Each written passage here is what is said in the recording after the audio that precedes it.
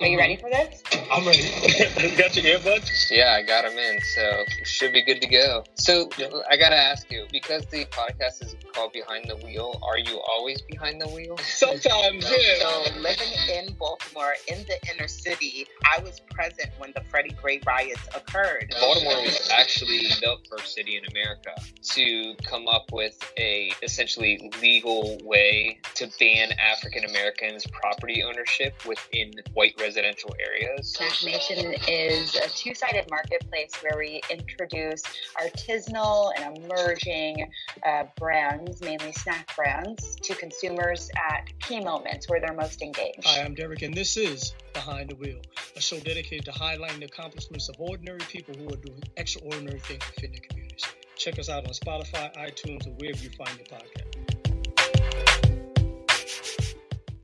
Let's get started. Good morning and welcome back to another episode of Behind the Wheel. I'm your host, D. Ivan Oxley. We got a special guest today, all the way. He is originally from North Carolina, now residing in Chattanooga, Tennessee. Father of three boys, husband, Mr. Travis Withers. Give it up for Travis. Good morning. Good morning. Happy to be here. Thank you for having me on the show. Appreciate it. Yeah, man, I was looking forward to it. You know, I've been following you for some time online, you know, the Daddy Chronicles, you know, and I'm like, okay, this is possibly this is definitely a book here. I don't know what number you're up to now. I've got over 1,000 of them that I've done. Mm-hmm. So it's an interesting use of social media. And so for the folks who don't know you, why don't you tell them a little bit about yourself, how you got started in this world of endurance sports?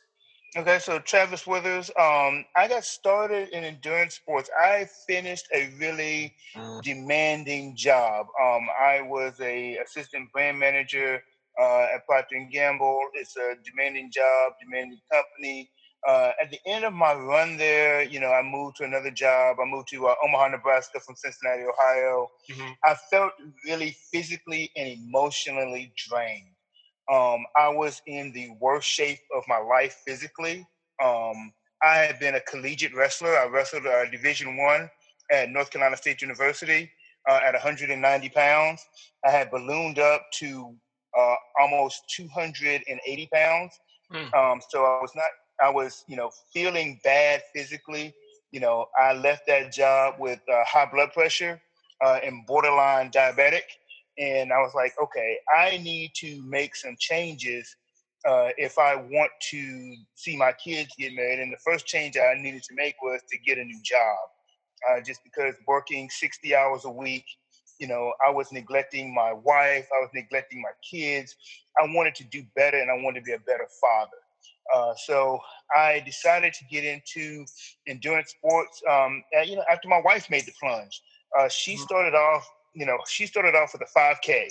I think 2010, after we had our first child, she did her first 5K in Cincinnati, and she did it, and she succeeded at it, and then she just got the bug. I mean, she did 5K, she did 10K.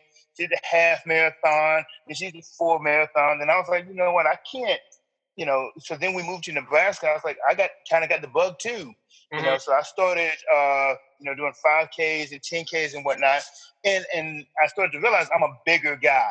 I've always been big. Even when I was in top shape and I was wrestling at 190 pounds and had 8% body fat. So I've always had a big frame. And so I realized that. How tall are you? I'm 5'10".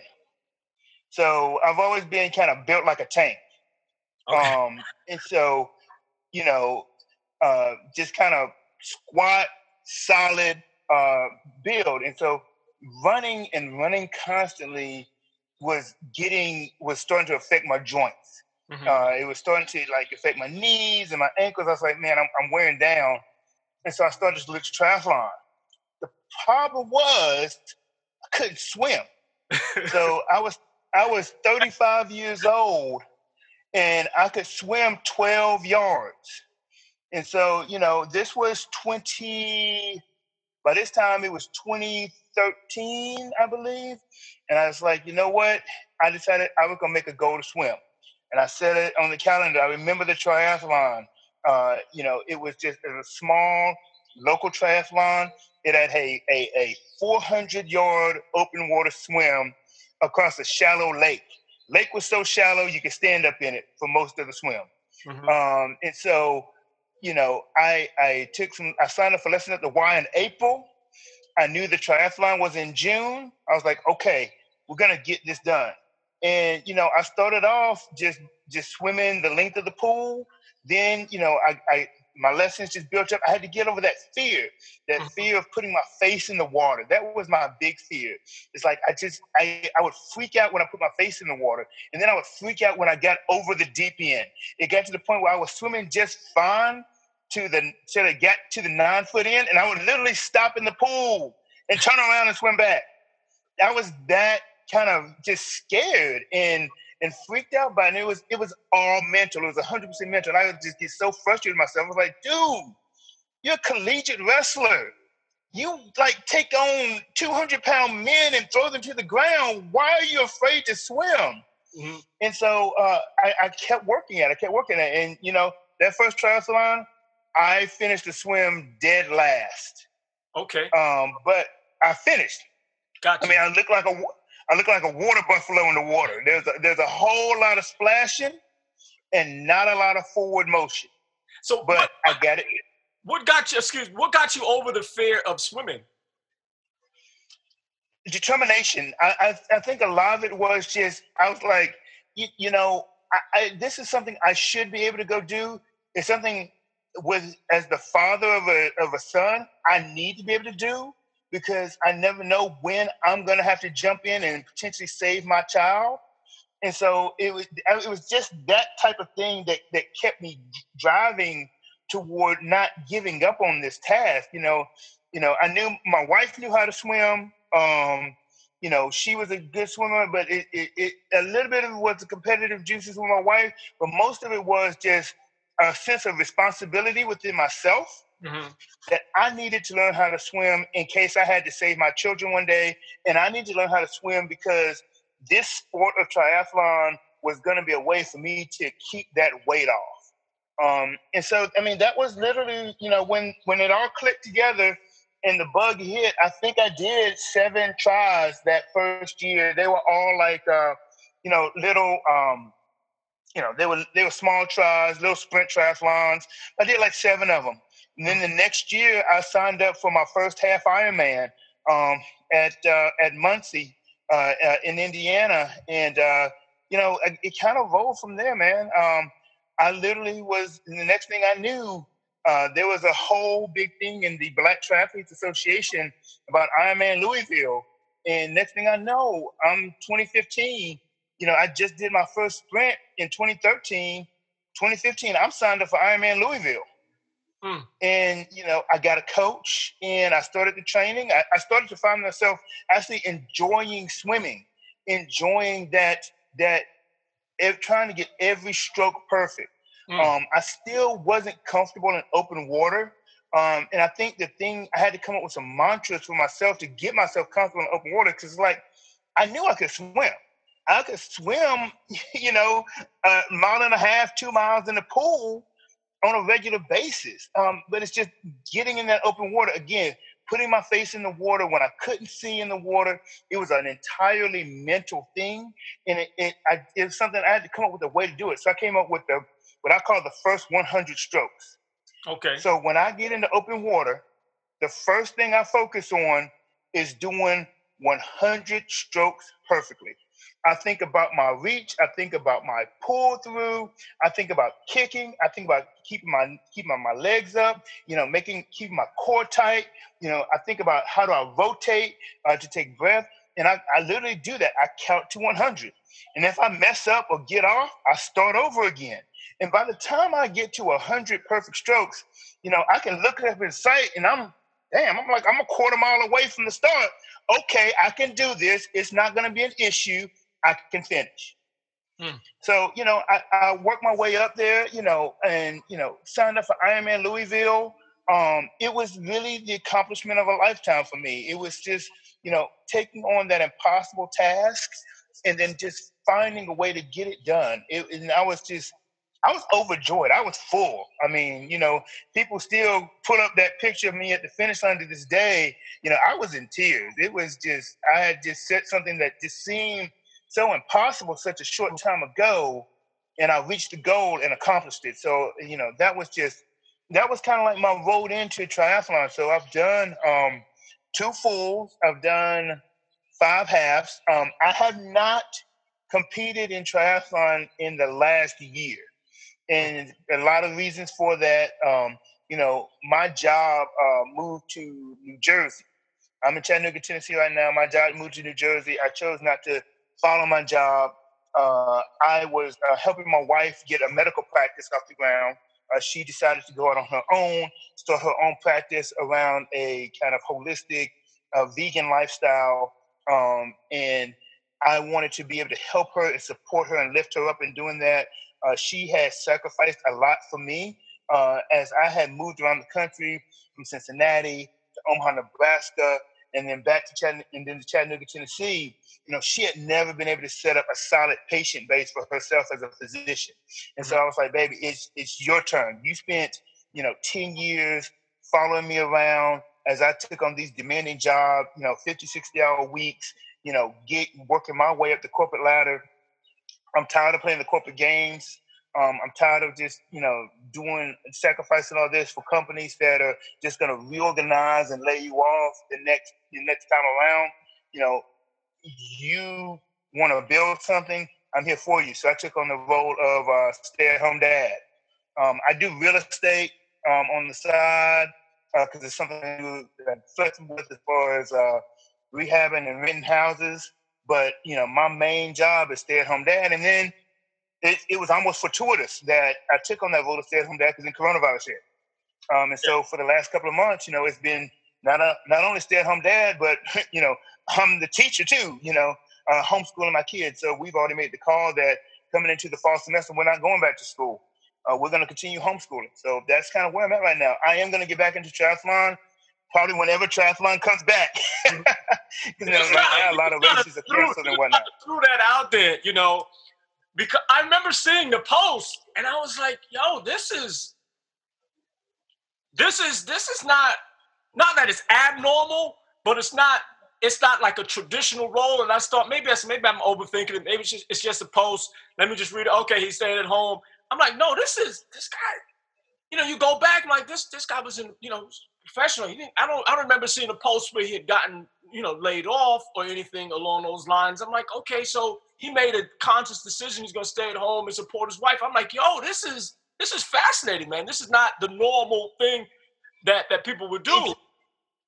It's not, and I agree, it's not the normal thing, but I think it's the fair thing to do because, a relationship, we're both professionals. We have, I have an undergrad degree in engineering.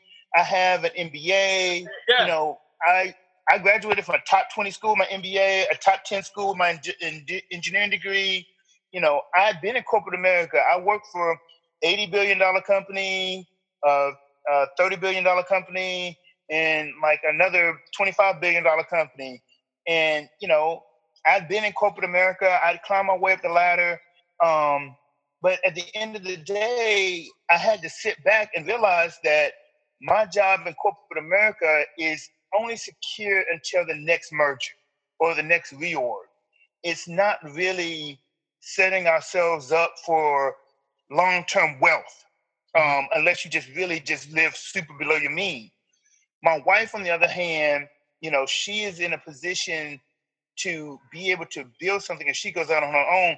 She had worked for major hospitals, which have become to the point where they're a lot like working for corporate America for the doctors. The doctors are treated like cogs in the wheel. And so she had this vision that she wanted to start her own practice where, she would not be beholden to insurance. She would not be beholden to corporate mandates from hospitals. It was her practice, and she could teach this holistic form of medicine where she treats the whole person. She still uses pharmaceuticals where they're needed, but she really focuses on diet, exercise, and mental health in her practice. And so she believed in that and she wanted to go do that. And so I felt like it was my role as a father and husband to support her in that. And what support looked like was giving up my career. I don't regret it. Okay, let me stop lying. There's many. It's been many days where I do feel regret for it, but when I sit back and think about it, I get over it, because a lot of times it does sting. My 10-year-old has this bad habit. When people ask what his daddy does, he's like, my daddy's unemployed. I'm like, okay. Wow. Where did you get that lesson, man? Didn't I tell you? Don't say nothing, don't talk nothing, don't touch nothing.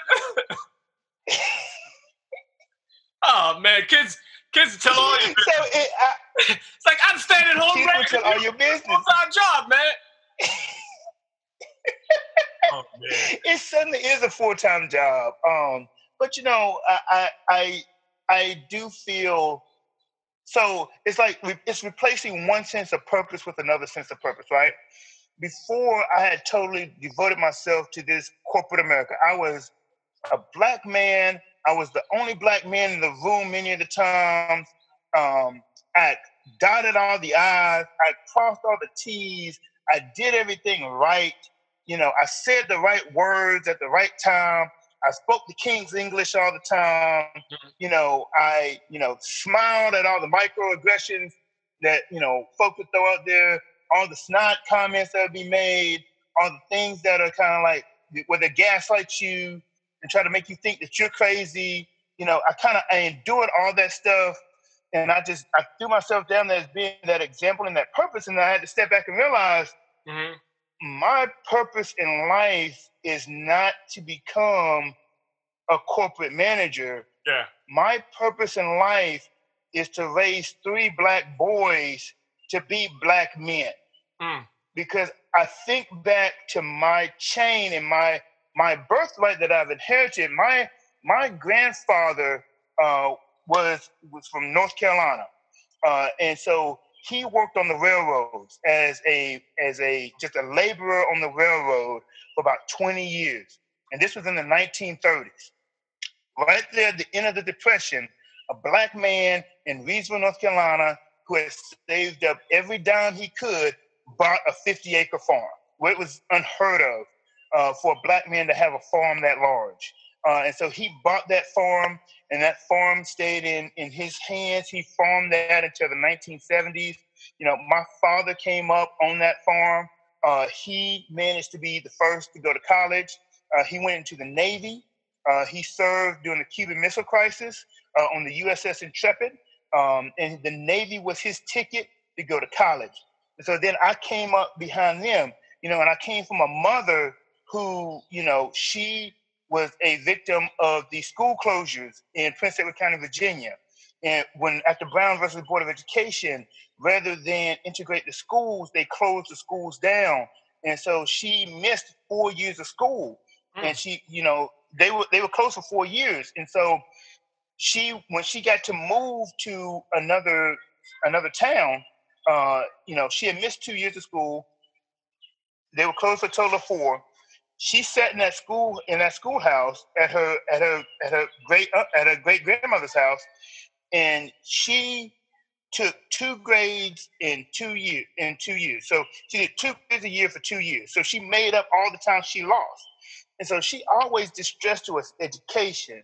We were raised in the church. We were stressed hard work because we were raised on a farm. Hard work, education, that's the key. And, I felt like I've been handed kind of that birthright. And that's something I need to pass to my kids so that next generation continues the chain unbroken. So that by the time, 2030 rolls around here, there will be a century of Withers men who have done the absolute best they could to leave this world a better place than what they found it. So I just felt like that was a bigger purpose than anything I could do in corporate America. And so, I'm at home with my kids, before, when the coronavirus hit, I'm at home with my kids all day, every day. And so it's teaching. It's teaching all the time. It's like, not just schoolwork. We have a garden outside. I teach them how to raise plants. I teach them how to do projects around the house. We go on a hike every day. And so it's about, learning about nature, learning about trees, learning how to kind of, blend in, seeing different things, exposing them to different things. And so it's very rewarding within itself to do that. A lot of times the thing that I've got to do is that I've got to remind myself to ignore what society says about what success looks like and create my own success. I can tell you it doesn't always work, because those doubts are always creeping in to my mind about, like, man, it's like this thing. I spent 20 years in corporate America, and it's like I just kind of tossed it all away. And I had to consciously remind myself of the why. Why did I do it? It's almost like it relates back to endurance sports. I mean, because when you're out there, you're on the bike, and you're 70 miles into a 100-mile ride. You got to remind yourself of your why. Why are you doing this? And that's what keeps you going. It's the same thing when you are a Black man and you're trying to be a stay-at-home dad. You got to remind yourself of that why. What is the bigger purpose? What am I trying to get done? Yeah, it is. It's something else. I mean, when I was in, I think it was like the 90s, and I was working at running a dropout prevention program at the time, and my director remember saying, "Oh man, you have a welfare mentality." I remember getting in my car and going to his office because I needed to hear him say this face to face. What? Hey, I have a welfare mentality. What do you mean? Because my parents were never on welfare, and I don't knock it. I mean, if that's what I didn't come from that, so it's okay. But I need you to help me understand why you think I have a welfare mentality. And after going through it, was like there was a time when we had a summer program with the job. And then he waited like to the end of the year in the summer to say, "Oh, by the way, we're not going to be working this summer." I'm like, you would want to maybe tell us that in advance so we could kind of plan. My kids were younger at the time. I'm like, how am I can't plan. How am I now? Like, now I got to start thinking, like, what am I going to do? July, August, until we get back to school in September. I'm like, this is the worst. So I went and I had created a program. The following summer, got him a job, and because you just couldn't have the senior case manager work, and you needed a director, whatever. And so he had gotten a job. So given all of that, for him to say that I had a welfare mentality, I was like, you know what? I think it's time for me to perhaps pursue some other things. So I stayed at home for a year with my kids, and that was the most rewarding year of my life. Just being able to be there. And it gave me an appreciation for what my wife was doing at the time. Because prior to that, I was just like, okay, we have, I'm going to do this and you're doing that.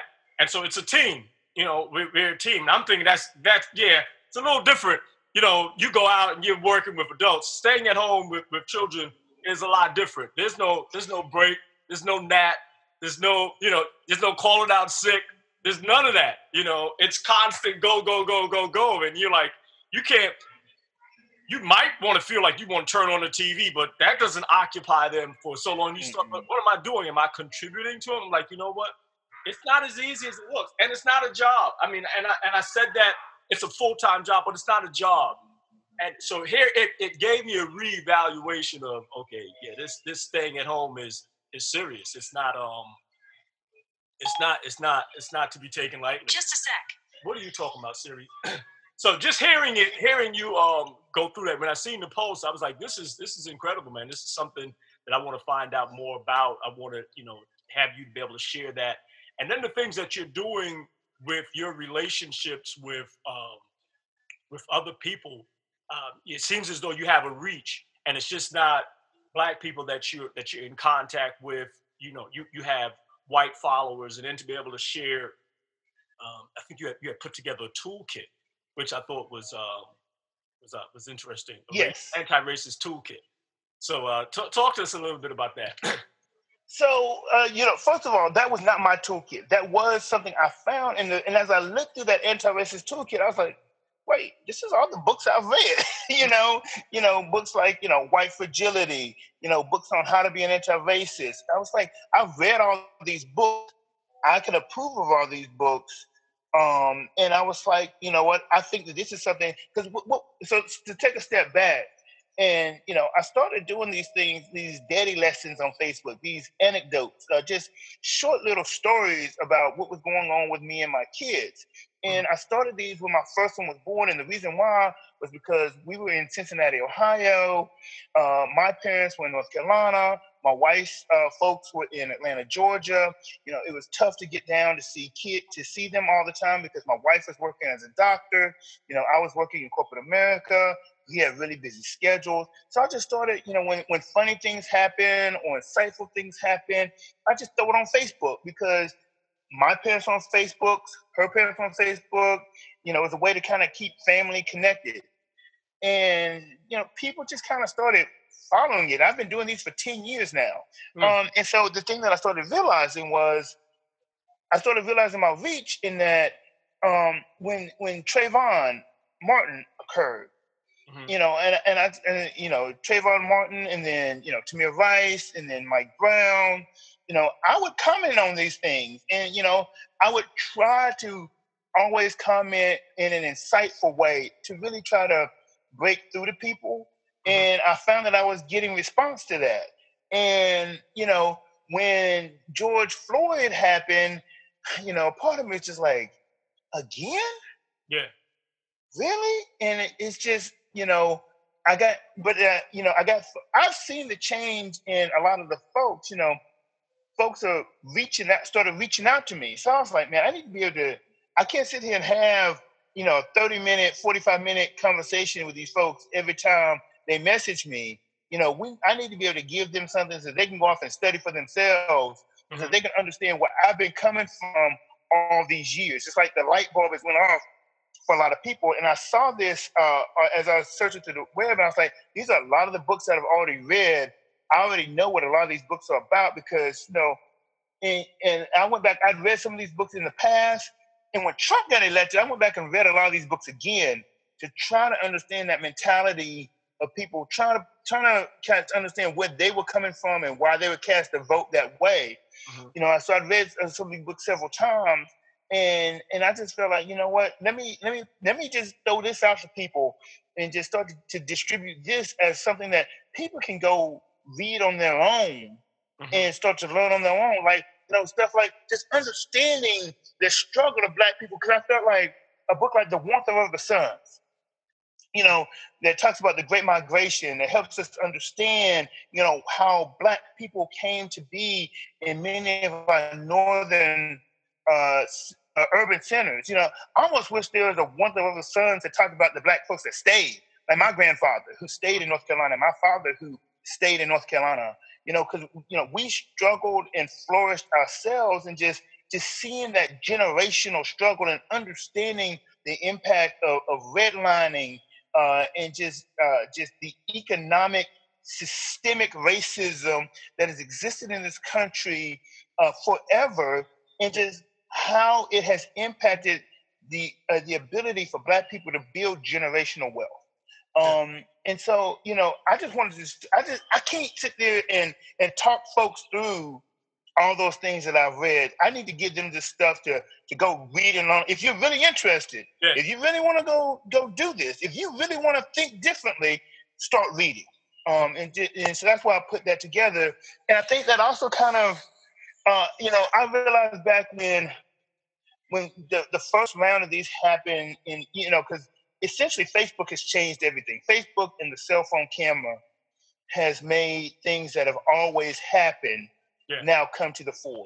Like, they weren't the first. Mike Brown, Trayvon, George Floyd, they weren't the first, but they on video now.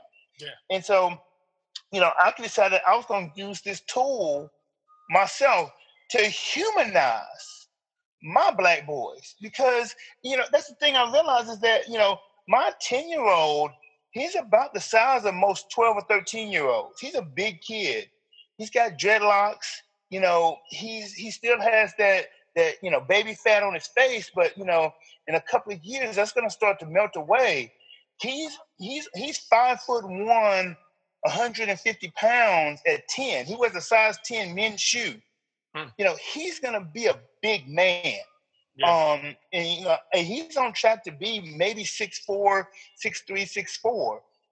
That is the type of thing, and I just see these white folks, just because my black boy is cute right now, and he's making that transition into a black man, and I just see a lot of my posts as being more than just ways to communicate with family. It's a way to give humanity to my children, so that people can see that I'm just like everybody else. Yeah. We're struggling through the same thing, and that's why I try to keep it real. I don't make my Facebook posts all sunshine and rainbows. I talk about the struggles, and it's like we have struggles just like everybody else does, and there's a common shared humanity that we all have. Yeah, I think that's important. I think it's easier when you're looking on a screen and there's somebody out there that no one knows. It's a little different when you're seeing Travis and you've watched his sons. So it's almost like this connection that you've established throughout the years, and now it's like, oh, this is like Travis is like, I know Travis. We've raced together. I remember when his son was standing on the dining room table. And cereal was all over the place. So you have this history. And it's like you said, it's humanizing the experience. It makes it a lot easier. Like I've never, I can't say I've watched, somebody race around the track just driving around in circles. Come to find out you're a NASCAR fan. So I'm like, okay. So everyone has got something a little different that they're into, which then can help someone connect. Because I might not be into NASCAR. It's like, I like the jackets, the speed. When I was at the depot, I remember we had a car, an orange car. I forget who the driver was. Some of the top names or whatever. I did go see Ford versus Ferrari, because there's a certain. I saw the movie. I can't say that I'm a NASCAR fan. I didn't know who Bubba was until recently. I'm like, oh, Bubba. I'm like, which one is Bubba? Like, I can't. I'm like, I don't know. But through social media and times go on, it's like, oh, okay, Travis knows, he likes NASCAR. Who knew? But that becomes something that someone can relate to. And it's like, we have some things in common, and everyone is different. There is no one type of black person. And I think that's good for people to kind of like get in their head, like, you can, if all you've seen through or know of black people is what you've seen on TV, what people have portrayed on TV. You've never actually sat down and had a conversation, broke bread, or being able to talk with someone outside of what you're seeing on TV. You have no idea what black people, what we're like, the experiences that we go through, and you come to find out, oh, they like race cars also? They like country music also? Like, who knew? So I think that's important, man. I think that's exactly right. I mean, that's one of the things I learned about, there's different types of, so there's different types of things that I've experienced as I've moved around the country. One of the most segregated cities I ever lived in was Cincinnati. And I think in Cincinnati, you had people who had these weird perceptions. Anybody that was from Price Hill or Avondale, folks that would live in Westchester or Mason, they thought that was just like a war zone. I was like, no, that's just the next neighborhood over from where we live. And then, I moved to Nebraska, and you had folks that, like, I'll never forget, I had one of my coworkers who was from a small town near Kearney, Nebraska. And she told me, she's like, I didn't meet a black person until I went to college. Wow. That was the first time she met a black person in person. And so for them, it was just like, and, even in my church group, we ended up joining a majority white church. And in my, church group, I found myself this was their first exposure. And so sometimes people just have these things that are just from a lack of exposure. And I think just pulling back the curtain for a minute and just helping folks realize that, people are going through the same things that they are is just kind of refreshing. I've even had some folks who, I know they voted for Trump and they reached out and they've talked about how their eyes have been opened. I think George Floyd is a watershed for the country. I mean, I thought that some of the others would be watersheds too, but I think what it is a gradual process. I think sometimes you think, oh, nothing has changed, but now if you think back to when Kaepernick first took a knee, and the response then, and how people are now looking back and realizing, oh, he had a point. Yeah. Maybe we reacted the wrong way. The progress is too slow. Yeah. It is much too slow. It is glacial. Yeah. When I think about the changes from when I was a kid to now, but there is progress. Yeah, and that's what I guess keeps me hopeful, and I see some of the work that you do, and I think it's important. It's part of the reason why I wanted to have you on the show, man. I appreciate you taking the time. I don't want to, I don't want you to get, your kids to fire you from your role today. I know you had a full day lined up with school and everything. Got a couple of meetings. I don't want to be the cause of your kids,